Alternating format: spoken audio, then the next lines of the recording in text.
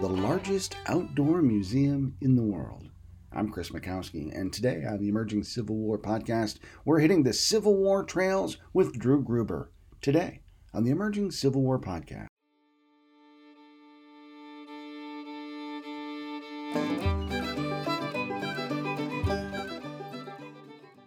Before we get started with today's episode, I want to give you a heads up that it is books galore for Emerging Civil War this spring. So if you're looking for good reading, we have got you covered. 4 new books in the Emerging Civil War series of paperbacks coming out. The much anticipated To Hell or Richmond, the 1862 Peninsula Campaign by Doug Crenshaw and Drew Gruber. They Came Only to Die, The Battle of Nashville by Sean Michael Chick. Man of Fire, William T. Sherman in the Civil War by Derek Maxfield, and John Brown's Raid, Harper's Ferry and the Coming of the Civil War by John Eric Gillot and Kevin Pollak. Plus, we have hardcovers coming out in our Emerging Civil War 10th Anniversary series.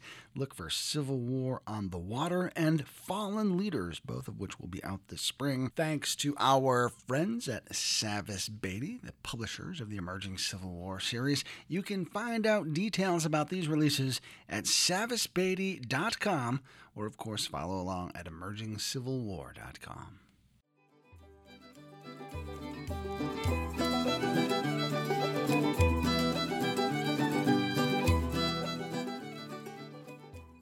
Welcome to the Emerging Civil War podcast. I'm Chris Mikowski, and joining me from the dark depths of Williamsburg, Virginia, is one of my absolute favorite people in the whole Civil War community, Drew Gruber, Executive Director of Civil War Trails. Drew, how you doing, pal? Doing well. Hello, friends, and thanks for having me, Chris. Oh, super glad to have you. And you know, I'll tell my listeners and viewers, you know, as one of my absolute favorite people to talk to, just before we started, Drew and I, you know, you just make my day better when I talk to you. You know, it's this mutual admiration society. So I'm delighted to have you with us today, pal. Likewise. And my day is always heightened when you call, mostly because whenever we talk, I'm on the road somewhere, usually between the Pinelands of Virginia and North Carolina, and I could really use some company. But it's not just that. I always enjoy talking with you, Chris. So you've got, you know, when you talk about being on the road, you have a lot of territory to cover. Tell me what it's like to be a road dog like that as you're putting out new signs.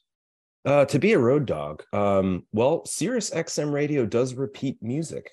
Come to find out, between the hours of 11 a.m. and 3 a.m., you'll find that they play the same things. So satellite radio isn't all that it's worth to be. But no, being on the road's great, especially when you have good coworkers like I do. Good podcasts like this one to get you through those miles one after another. But the best way I can sort of, illustrate what my life is like is no one day is like the one before or the one that will come after it. There's always something new. It's always something to laugh at. There's always something to give you levity. It's keeps you on your toes, but in a good way. So how many states does Civil War Trails cover these days?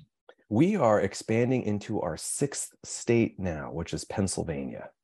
I have my sights set on Kentucky, but I don't know if they'll allow us to invade a third time. We'll see. But yeah, we cover 6 states now. So as I talked to you this morning, we're somewhere just over 1,400 sites, expanding into our 6th state, which I think gives me a radius of somewhere just over 200,000 square miles to cover. And we have somewhere north of 850 partners across all 6 states. So it's a lot of territory to cover. But thankfully, due to, you know, many of your listeners, many of your readers, we have eyes and ears all over the territory, letting us know when signs are starting to age out or when research needs to be applied to the signs to be updated. So we have a whole host of volunteers out there to help keep us going. Now, I want to talk specifically about a new project that you guys have coming up. But before I shift into that, I want to just touch base there on what you said about you've got all these extra eyes and volunteers, you know, kind of keeping touch on the signs themselves. How can people get involved with Civil War Trails? Oh, great question. And I'm glad you asked. So we are grown at the grassroots. It is organic. So every single Civil War Trails sign that you will read has been sort of born and grown at that grassroots level. So we do not go around with ideas on where the signs should go or what they should say. In a really sort of humbling way, communities come to us. One of our latest projects down in Goldsboro, North Carolina, descendants of the 135th United States Colored Troops reached out to us as they were researching their regiment, and we were able to work with them to put their sign in the ground. So if you've not already had a hand in researching or writing a Civil War Trails sign, you can, and we wholly encourage you to. So if you're researching a specific regiment and they fought at the Battle of Kessler's Crosslanes in West Virginia, and you have a photo of somebody who was there, share it with us.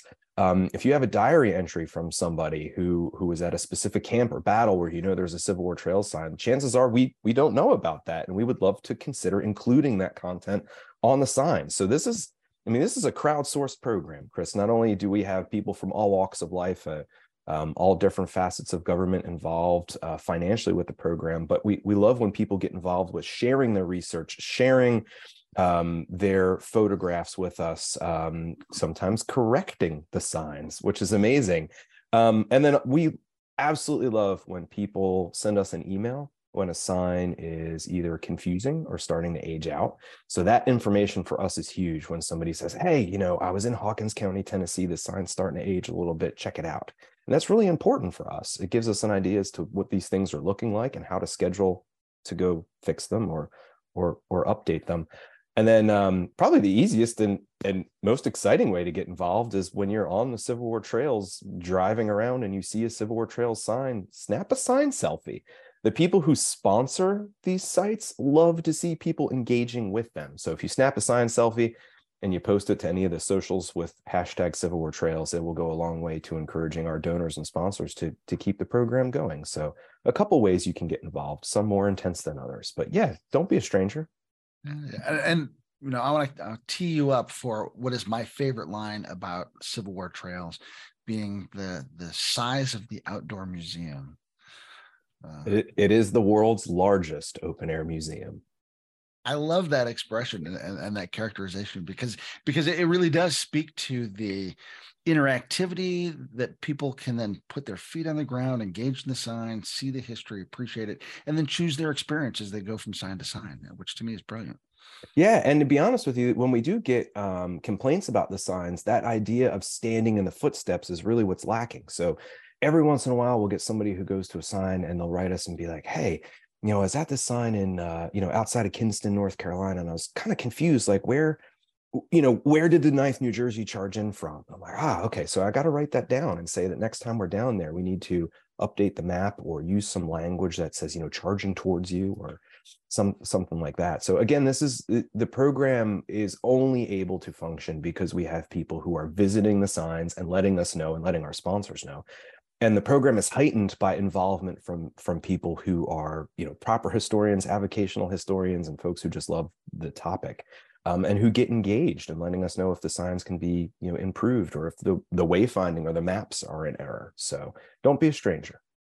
Now that leads me into kind of our main topic of discussion today, because one of the ways that people can engage the signs is through a series of maps and brochures that Civil War Trails creates that kind of helps connect the dots in a thematic way or a geographic way. And you guys have a brand new map that is coming out. Tell us about that. Yeah, thank you. So this is the map is called Civil War in Coastal Virginia. Not the most inspiring title, I will say, but the new brochure, Civil War in Coastal Virginia, replaces a brochure that we've had in the market for almost 20 years now. And that brochure was called the 1862 Peninsula Campaign. And the whole goal of the brochures is for people at home who want to plan a trip to get the brochure and to say, okay, there's X amount of sites in this area that I'm going to be going to. I know that I can probably logically go to 4 or 5 of those, on this visit. Or for people who are already in these regions to pick up the brochure and figure out how to get to the next site. The downside of the 1862 Peninsula Campaign brochure is that there is a ton of stuff that happens in coastal Virginia that's not just related to the spring of 1862. So, for example, we have the Siege of Suffolk. For our Gettysburg nerds, they'll know all about that. Of course, there are stories of the United States colored troops, emancipation, like the Emancipation Oak, which might actually be my favorite Civil War Trails site across the whole program, although I'm not supposed to have favorites, I guess. And then a whole series of operations, amphibious operations that take place in and around the region before and after 1862. So when we started thinking about the 1862 Peninsula Campaign map, we realized that, there were about 24 sites dedicated to it, and there were 60 sites in the region total. So what we did is we took the 1862 Peninsula Campaign, we made it a highlighted driving tour on the new piece, and then we gave it its own sort of contextual block of text. And if you think about our visitor, the vast majority of the folks listening to this podcast already know about the Peninsula Campaign. So I can only tell them so much that they don't already know on a piece. Their goal is to figure out how to get to these sites, which this map does.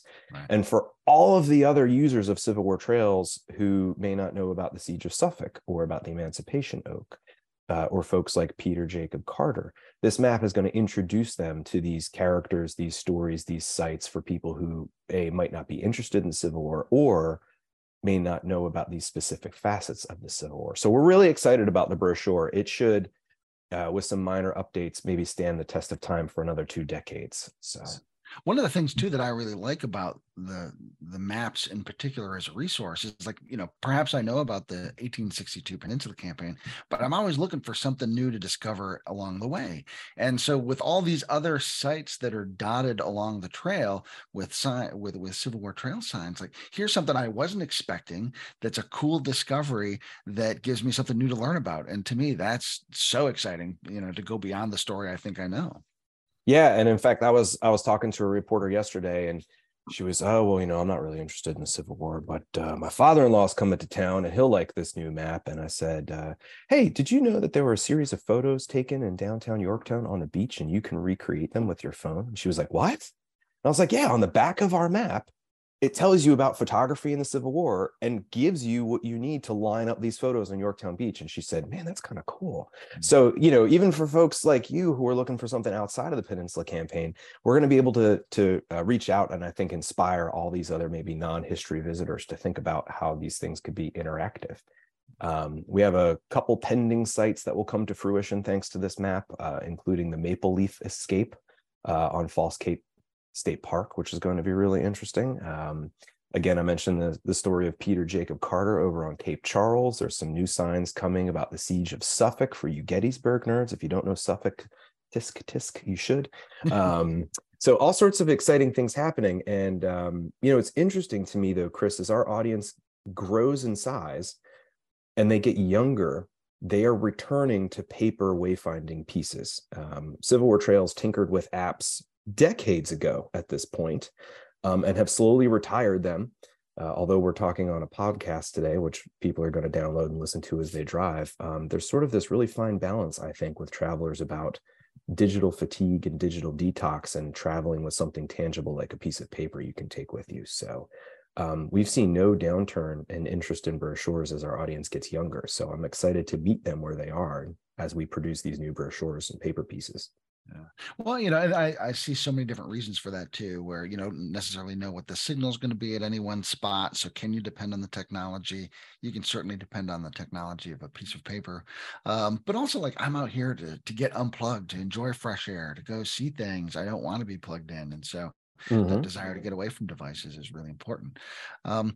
And then, the other thing that I think is really useful is that, you've got that brochure and, got all these little red dots that show things that maybe you wouldn't have seen if you were just following in an app, but you've got it all in front of you and wait, what's this? Let me go discover that or explore this. And so, I really think the brochures do an especially good job at unlocking that process of discovery. Yeah. And that is the one thing I tell travelers about Civil War Trails is, okay, if you're coming to a region, let's just say Hampton Roads in coastal Virginia, and you're going to spend 5 days, only build yourself an itinerary for 3. Because what we want is when you arrive at these sites, we want you to get out of the car and walk the trail. We want you to get out of the car and go into the museum and be enthralled with those spaces, those stories, those people, those artifacts, those objects. And we kind of want to distract you from your itinerary. We want you to disengage from your phone. We want you to look up. We want you to spend that extra time. And this happens to our staff all the time as we travel following Civil War Trails to fix and update the signs, is that, we'll be cruising down a road and all of a sudden we'll see a guy on the side of the road with a smoker going at 10 or 11 o'clock in the morning.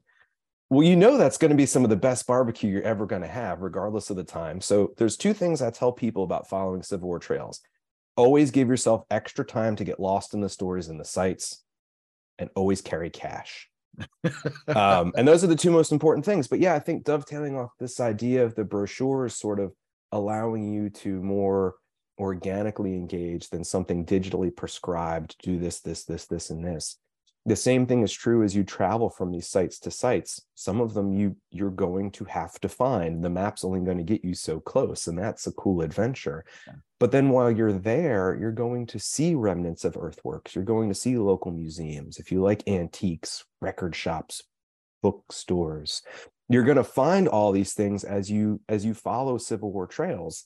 And I always tell people, it's like, don't hold yourself to a prescribed timeline when you travel so that you can experience all these things. So, in this brochure, for example, not only did we highlight the photographs that you can recreate, but we highlighted a place called Ironclad Distillery, which is located within eyeshot of where the Cumberland was sunk by the Virginia. And that's a place where the brand Ironclad rings true with our visitors. But while you're there, you're going to meet Kara and Owen. You might want to take a tour. You might want to just hang out there for a little while and catch some live tunes before you say pop up to the Mariners Museum. So I always tell people, don't pigeonhole yourself, too far with traveling your itinerary when you follow Civil War trails, and always carry cash. The best books, the best smoked meats, all those things will be found along the trail too. So, and I think one of the common misperceptions people have about Civil War trails is we're going to pull over and we're going to read this sign. But, as you're just describing this, you're really talking about an experience. Like the sign is sort of an introduction to a site, and there are ways to engage with that site that are beyond just the sign as the introduction. Yeah, I mean, I think it was, oh man, maybe when I was an undergrad, but John Hennessy told me, he said that the sign should be the caption for the landscape. It's always stuck with me. And we've really taken that as a mantra. The signs should fuel your imagination, right? They should fire your brain to think about, what did the scene look like if you're standing in downtown Portsmouth? You have to reconstruct that in your head. How did this person feel? The sign should make you look up and sort of have this visceral, innate reaction to it. And that's the purpose of the sign, right? Is to not be a data dump. Again, to sort of balance how much story do we tell them versus how much inspiration do we give them? Because of course everybody's carrying a phone with them, so they could easily Google additional things too. But then when you arrive at each site, it should inspire you to want to know more, to pick up a book, to walk into the local museum, to get out of your car and walk around and see if you can't find more landmarks associated with that site and that story. But yeah, it's not just this 2D inanimate, aluminum and acrylic object on the side of the road.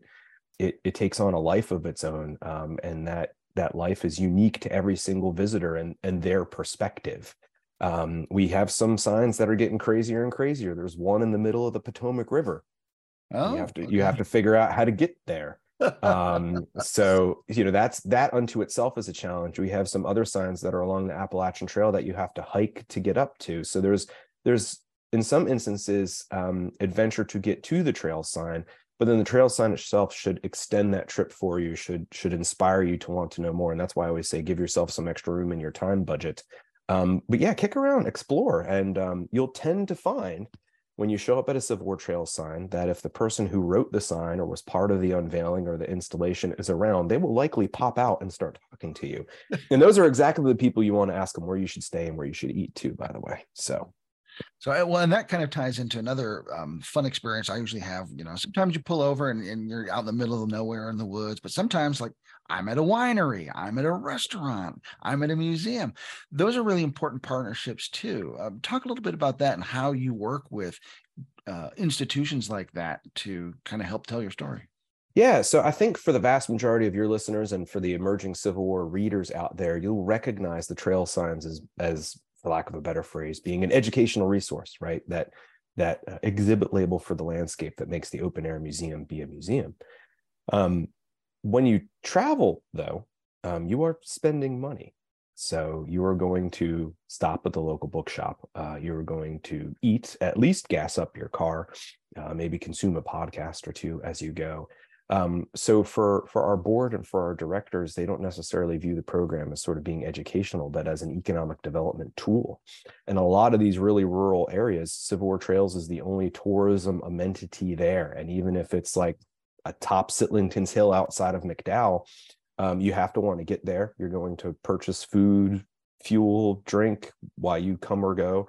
And that is part of that community's economic development profile. I know it doesn't sound like a lot of money, but it really makes a huge impact for the people who work at, the local wineries, the local restaurants, the local bed and breakfast lodges. Especially there's a resurgence in motor lodges and country stores right now, thanks to rural travel and COVID.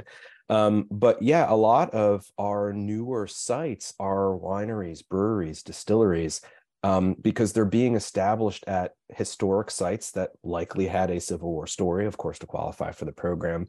But they want to tap into our market. They realize that we travel and we like to spend some cash when we travel.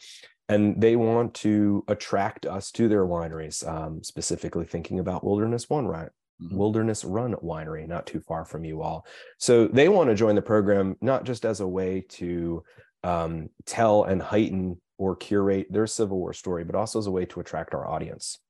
And those are the types of partners that we really love to work with, because they tend to think outside of the mold when it comes to how you sort of package or build a Civil War itinerary for travelers. So it's a lot of fun to work with people who aren't just a museum or nonprofit institution, because they think about us and how we deliver stories in a different way than we do.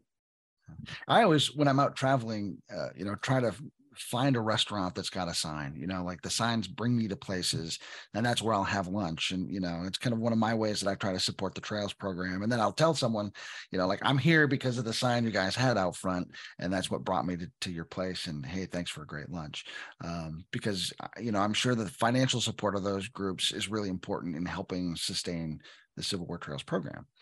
Yeah, it is. So, I mean, whenever you eat at a local restaurant, there, of course, is always sort of a meals tax or a sales tax associated with it. Whenever you stay at a hotel, motel, B&B, there's this little thing called transient occupancy tax. And those taxes tend to go back and help fund tourism. And although the cost to sponsor a trail sign is relatively low, $200 a sign, every time you eat at a restaurant, that meal or sales tax that you're bringing into the community goes towards helping bring other people in, and then defrays the taxes that those locals have to pay. So it's sort of part of this beautiful little economic ecosystem. But your idea of thanking the people who were there, tipping well, by the way, and also letting them know you're there because of Civil War Trails is huge. And every once in a while, I'll hear from a hotel, hey, can we get some of your maps? We saw a traveler come in with one of your brochures and we didn't have them on stock. Or we'll hear from a restaurateur who will say, we saw a group of people sitting in the corner who had a bunch of your maps. Tell us more about your program. So letting people know that you're traveling for Civil War Trails is huge, because they are part of that economy too. So thanks for that, Chris. That's a great idea. So aside from the new brochure you have for coastal Virginia, what other maps do you guys have available for travelers? We just rolled out the On to Richmond map, which was conceived a couple of years ago, actually. Big conversation at Stevenson's Ridge. Yeah. The On to Richmond map replaces the old Lee versus Grant map. The reason for the name change was because in Central Virginia, as you know, and as your listeners probably know, of course, it's not just the Overland campaign, but we have vestiges of the Peninsula campaign and, Bermuda 100 and other things that are going to happen as well. So we sort of changed the narrative of that one to On to Richmond, so we could talk about things also like Trevelyan Station. So that brochure is new.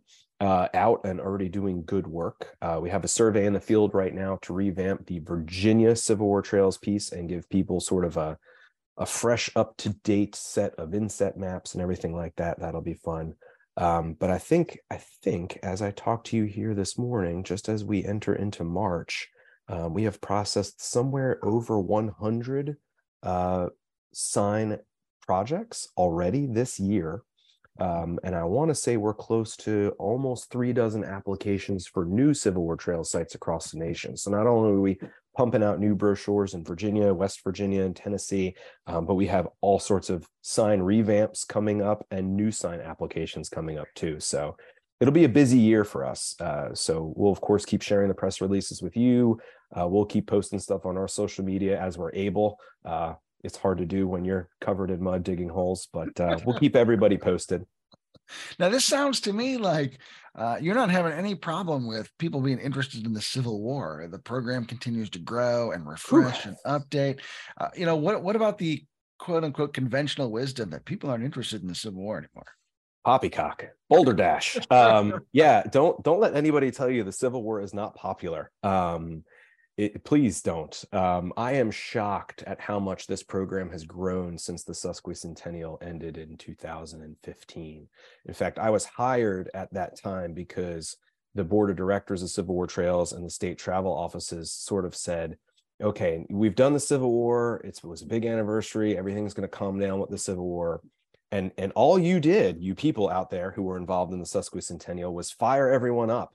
To the point where, as I mentioned, we're growing into a sixth state, which joined in the midst of COVID. We have, again, cleared over 100 sign projects this year already. I think we did 111 last year total. We continue to be reached out to by stakeholder groups of all walks of life, interests, ages, and backgrounds, who want to humbly add their stories to this program.